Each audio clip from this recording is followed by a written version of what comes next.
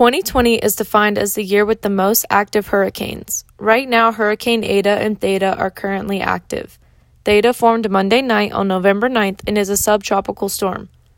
Meanwhile, Eta made landfall first in Cuba and Mexico on the morning of November 8th, as well as Guatemala and Honduras, causing immense damage in Central America.